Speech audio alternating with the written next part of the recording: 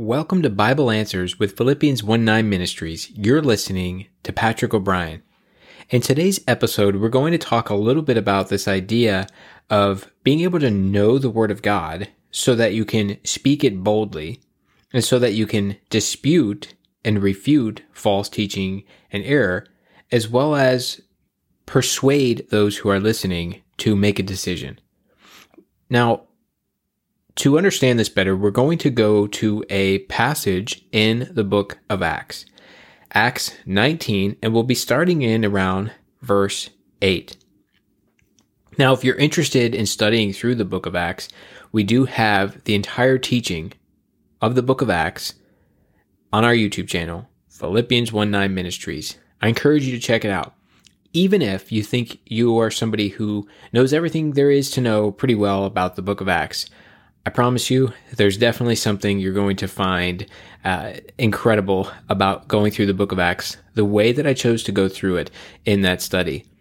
Now, you might be somebody who's tried to read the book of Acts before, and you think maybe it's a little less than desirable, or maybe you've called it boring before, and you just can't seem to understand it or get excited about reading it, so you've neglected it. Well, this is your sign. This is your time to go into the book of Acts and study it. I primarily put together this teaching going verse by verse through the entire book of Acts because I felt like it was necessary to make it available due to the limited amount of studies available freely online to go through the book of Acts. And so this is going to give you that opportunity to study through the book of Acts, but I also did it in such a way that when you go through it, I'm pointing out and emphasizing the areas that are going to refute the false teachings that the New Apostolic Reformation tries to put out, or the Hebrew Roots movement try to say, and I point out those specific times and instances of what the apostles were actually doing. So I encourage you to go and check that out. Now, back to today's subject. In Acts 19, picking up in verse 8, we're going to see Paul here in the synagogue. And he's been here before in Acts 18. And this whole scenario we see is going to be the longest known ministry of Paul in any synagogue. If you remember, Apollos actually spoke in the same synagogue in Acts 18. You'll see it in verses 24 or 26, just in the chapter prior. But here we're going to see that, let's back up. So I say all that to show you that this particular synagogue had a lot of exposure to the gospel. A lot of discussion was happening there. But here we see in verse 8 of Acts 19, and he went into the synagogue and spake boldly for the space of 3 months, quite a long time, disputing and persuading the things concerning the kingdom of God. So notice here what Paul is doing. Okay, he's, first of all, in all of his ministry and his missionaries trips, he would go to the Jew first, and then the Greek, or the Gentile. He would always go to the Jew first. We see that laid out for us in Romans chapter 1 as well. But that was always his pattern. The Jew first, and then when they hardened their hearts and kicked him out, he went to the Gentiles in the area. And that's what we'll see in every instance. But here's no different. Here we see him talking in the synagogue. That's why he would go to the synagogue. Not because he was worshiping on a particular day or anything. That was because that was where the Jews were on Sabbath. And so that's where he would go to teach them. Now, in light of this, we see a couple phrases used here, disputing and persuading. So let us look at that. When we see this idea of disputing or reasoning, it's in the Greek a word that's dialogomai, and it means to converse or discuss, refers to the intellect, using the intellect in our discussion. Now, why is this important? Well, it's important for many reasons, because we see Paul talking to the Jews, these unbelieving Jews, about why Jesus is the Christ, the Messiah, and in reference here toward concerning the kingdom of God, and we'll talk about that in a moment. But he's not there in the synagogue having a miracle crusade, a healing crusade. He's not there casting out demons or yelling at the people that they need to have demons casted out. He's not doing any of that. Again, we go into great detail about this in our study through the book of Acts. But I just want to have you see that, right? He's actually using his intellect. and he's using the Word of God, the Scripture, in his teaching. And so what we see him doing is he's appealing to the intellect. Now, the Bible teaches that there is a gift of teaching. The Bible tells us that the apostles were commissioned to teach. Jesus taught the apostles. The apostles are to teach us, and they taught us through the written Word of God that we have in the New Testament. And so to have a teacher, you must also have a student. And therefore, all of us are truly students of the Word of God. We're students and have teachers as well. And that requires a intellectual understanding of God's Word, being able to study it. You know, in so many of the charismatic movements and various cults, they actually try to discourage heavily becoming a student of God's Word. They'll say things like, oh, you don't need to go to Bible college and you don't need to study and really search the Scriptures. You know, the Holy Spirit will just tell you what you need to know when you need to know it. So just go out and do whatever you want. And honestly, that's disgusting. I mean, let's be real, right? When we take upon ourselves secular jobs, whether that's going to law school or going to be a nurse or going to be a doctor or going to be a plumber, electrician, a carpenter, a teacher. And I know I'm missing a whole bunch of career opportunities, but look at this. When we go to those secular jobs, do we not study? Do we not many a times have to go to school to be educated in those areas so that we can then go and learn? Of course. How much more as children of God, who are given the wisdom of God now and the access to God's Word and the Holy Spirit to help us understand, should we be applying ourselves to studying the Word of God? May it not be said of us at the end of our life that we put more of our time and dedication and energy into studying secular things when we should have been studying the Word of God. But I digress. So what we have are those that will try to discourage having an intellectual conversation with somebody who is an unbeliever. They'll say things like, well, just be a servant and be Jesus and let them see Jesus through you. That's not the commission of evangelism. It's not just let them see Jesus, right? Without a preacher, how will they know? Okay. It's faith comes by hearing and hearing the Word of God. Not faith comes by seeing and seeing a man of God. It comes by hearing, because the Word of God needs to be preached and the gospel needs to be accurately articulated in context so that they will hear the gospel, because the gospel is the power unto salvation. Again, that's going back to Romans chapter 1.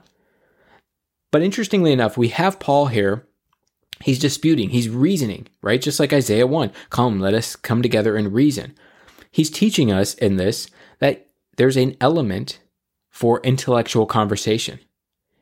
And then he also adds this idea of persuading. This refers to the will and convincing them. He's trying to get them to make a decision.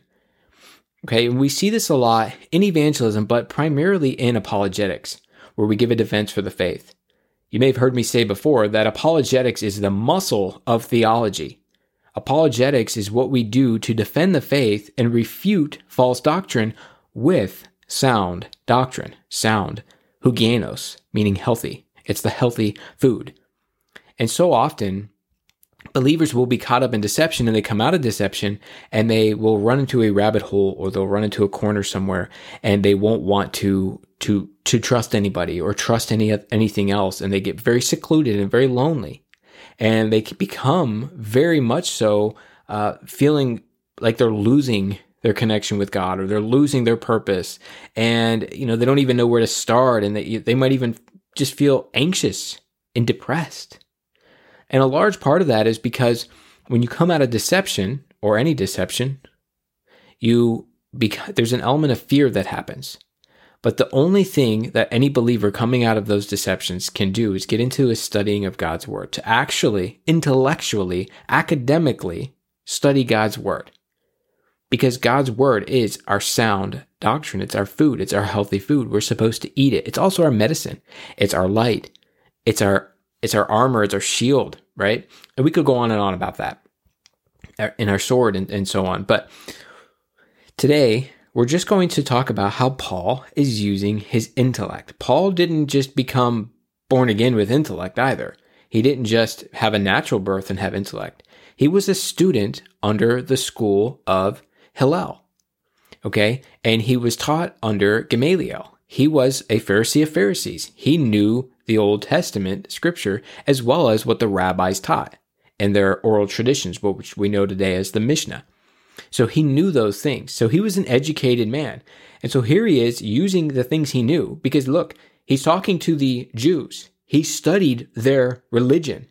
And mind you, it was not Mosaic Judaism anymore. It became Rabbinical Judaism or Talmudic Judaism, where it put an emphasis on what the rabbis said and put an emphasis on tradition and adding things to what was in the Torah or the law of Moses. So, nonetheless, what we see happening, though, is he is using his understanding of their religion and he's refuting them with the correct word of God in context, and he's trying to get them to make a decision here. And in the same way, that's what we have to do in apologetics as well. And when we evangelize oftentimes, is you have to know their religion, know their belief, know what it is that they're doing. We have to know how they define them. Because there are many groups out there that will call themselves Christian, that will say they love Jesus, but the Jesus that they love is the New Age Jesus, the Gnostic Jesus, the Mormon Jesus, the spirit brother of Satan, or the Catholic Jesus who sits on the the lap of Mary, who they deify, and many other things. We got to know, hey, is your Jesus the biblical Jesus? And let's look at that. And they'll use other terms and words, and we have to know what they mean by those. And so Paul knows very well what the other Jews know. And he's going to say, yeah, I know you've been taught this. I know you've learned this, but this is actually what is true. This is actually the word of God. And he'll go into discussion like that. I can just imagine, being in that environment where he's talking and dialoguing with them and they're going back and forth, but he's trying to explain to them about the Messianic kingdom there, the kingdom of God, how it had not yet been set up, even though Jesus is the Messiah. Because there was a misunderstanding that when the Messiah came, he would set up the millennium kingdom. He would set up that Messianic kingdom. But he didn't, because they didn't understand that there was going to be one Messiah and two comings. In the first coming, he would come as the son of Joseph, the suffering servant, and die on the cross and be betrayed by his brethren and by his own. And the second coming, he would not come as a lamb. He would come as a lion, and he would come with judgment. And so forth. They didn't really understand that. Even the apostles had trouble understanding that until they got more mature in the Word of God, and it was revealed to them. But that's what Paul here is explaining. He's trying to reason with them with their intellect and get them persuaded. Now let's look a little further in verse 9 of Acts 19. But when divers were hardened and believed not, but spake evil of the way before the multitude, he departed from them and separated the disciples, disputing daily in the school of one Tyrannus. So this is the Greek lecture hall that he's going to be in there, and he's separating himself from them. So at some point in those 3 months of going back and forth, the listeners were hardened, and they became disobedient and unbelieving. And so he withdrew, and he departed from them. And now he's going to have a ministry in the Greek lecture hall. And he goes on to teach there for a good little while. And this is where we would see things like the epistle of 1st and 2nd Corinthians happening and so on. But the point of this episode, and what I want you to really get from this, is to understand the emphasis of teaching in the scripture. So often today, we'll just have sermons. We'll hear sermons, and they can be convicting, and we need to be convicted sometimes. But the reality is a pastor needs to be teaching. He needs to be teaching believers how to be students as well. He needs to equip them with the tools and resources so that they can grow in their discernment. Not so they can rely on him and his discernment. Not so that they can always have to come to him as their guru of truth. But a pastor knows that he needs to look after the sheep, but also help them mature in Christ, help them to grow in Christ. Never make the mistake of believing that a teacher is somebody who knows more than you. Now, a teacher needs to know very well the Word of God. He needs to have studied through the entire Bible before sitting at a pulpit. But a teacher is not somebody who knows more than you. A teacher is somebody who's given the grace by the Holy Spirit to be able to divide the Word of God in such a way that it's easily digestible, that it's easily understood, and that he breaks it up so that you can begin to grow in a knowledge of God's word and begin to put the pieces together for yourself. That's what a teacher needs to be able to do. So, when it comes to God's word, I want to encourage you to actually get involved into a study. Study verse by verse the scripture.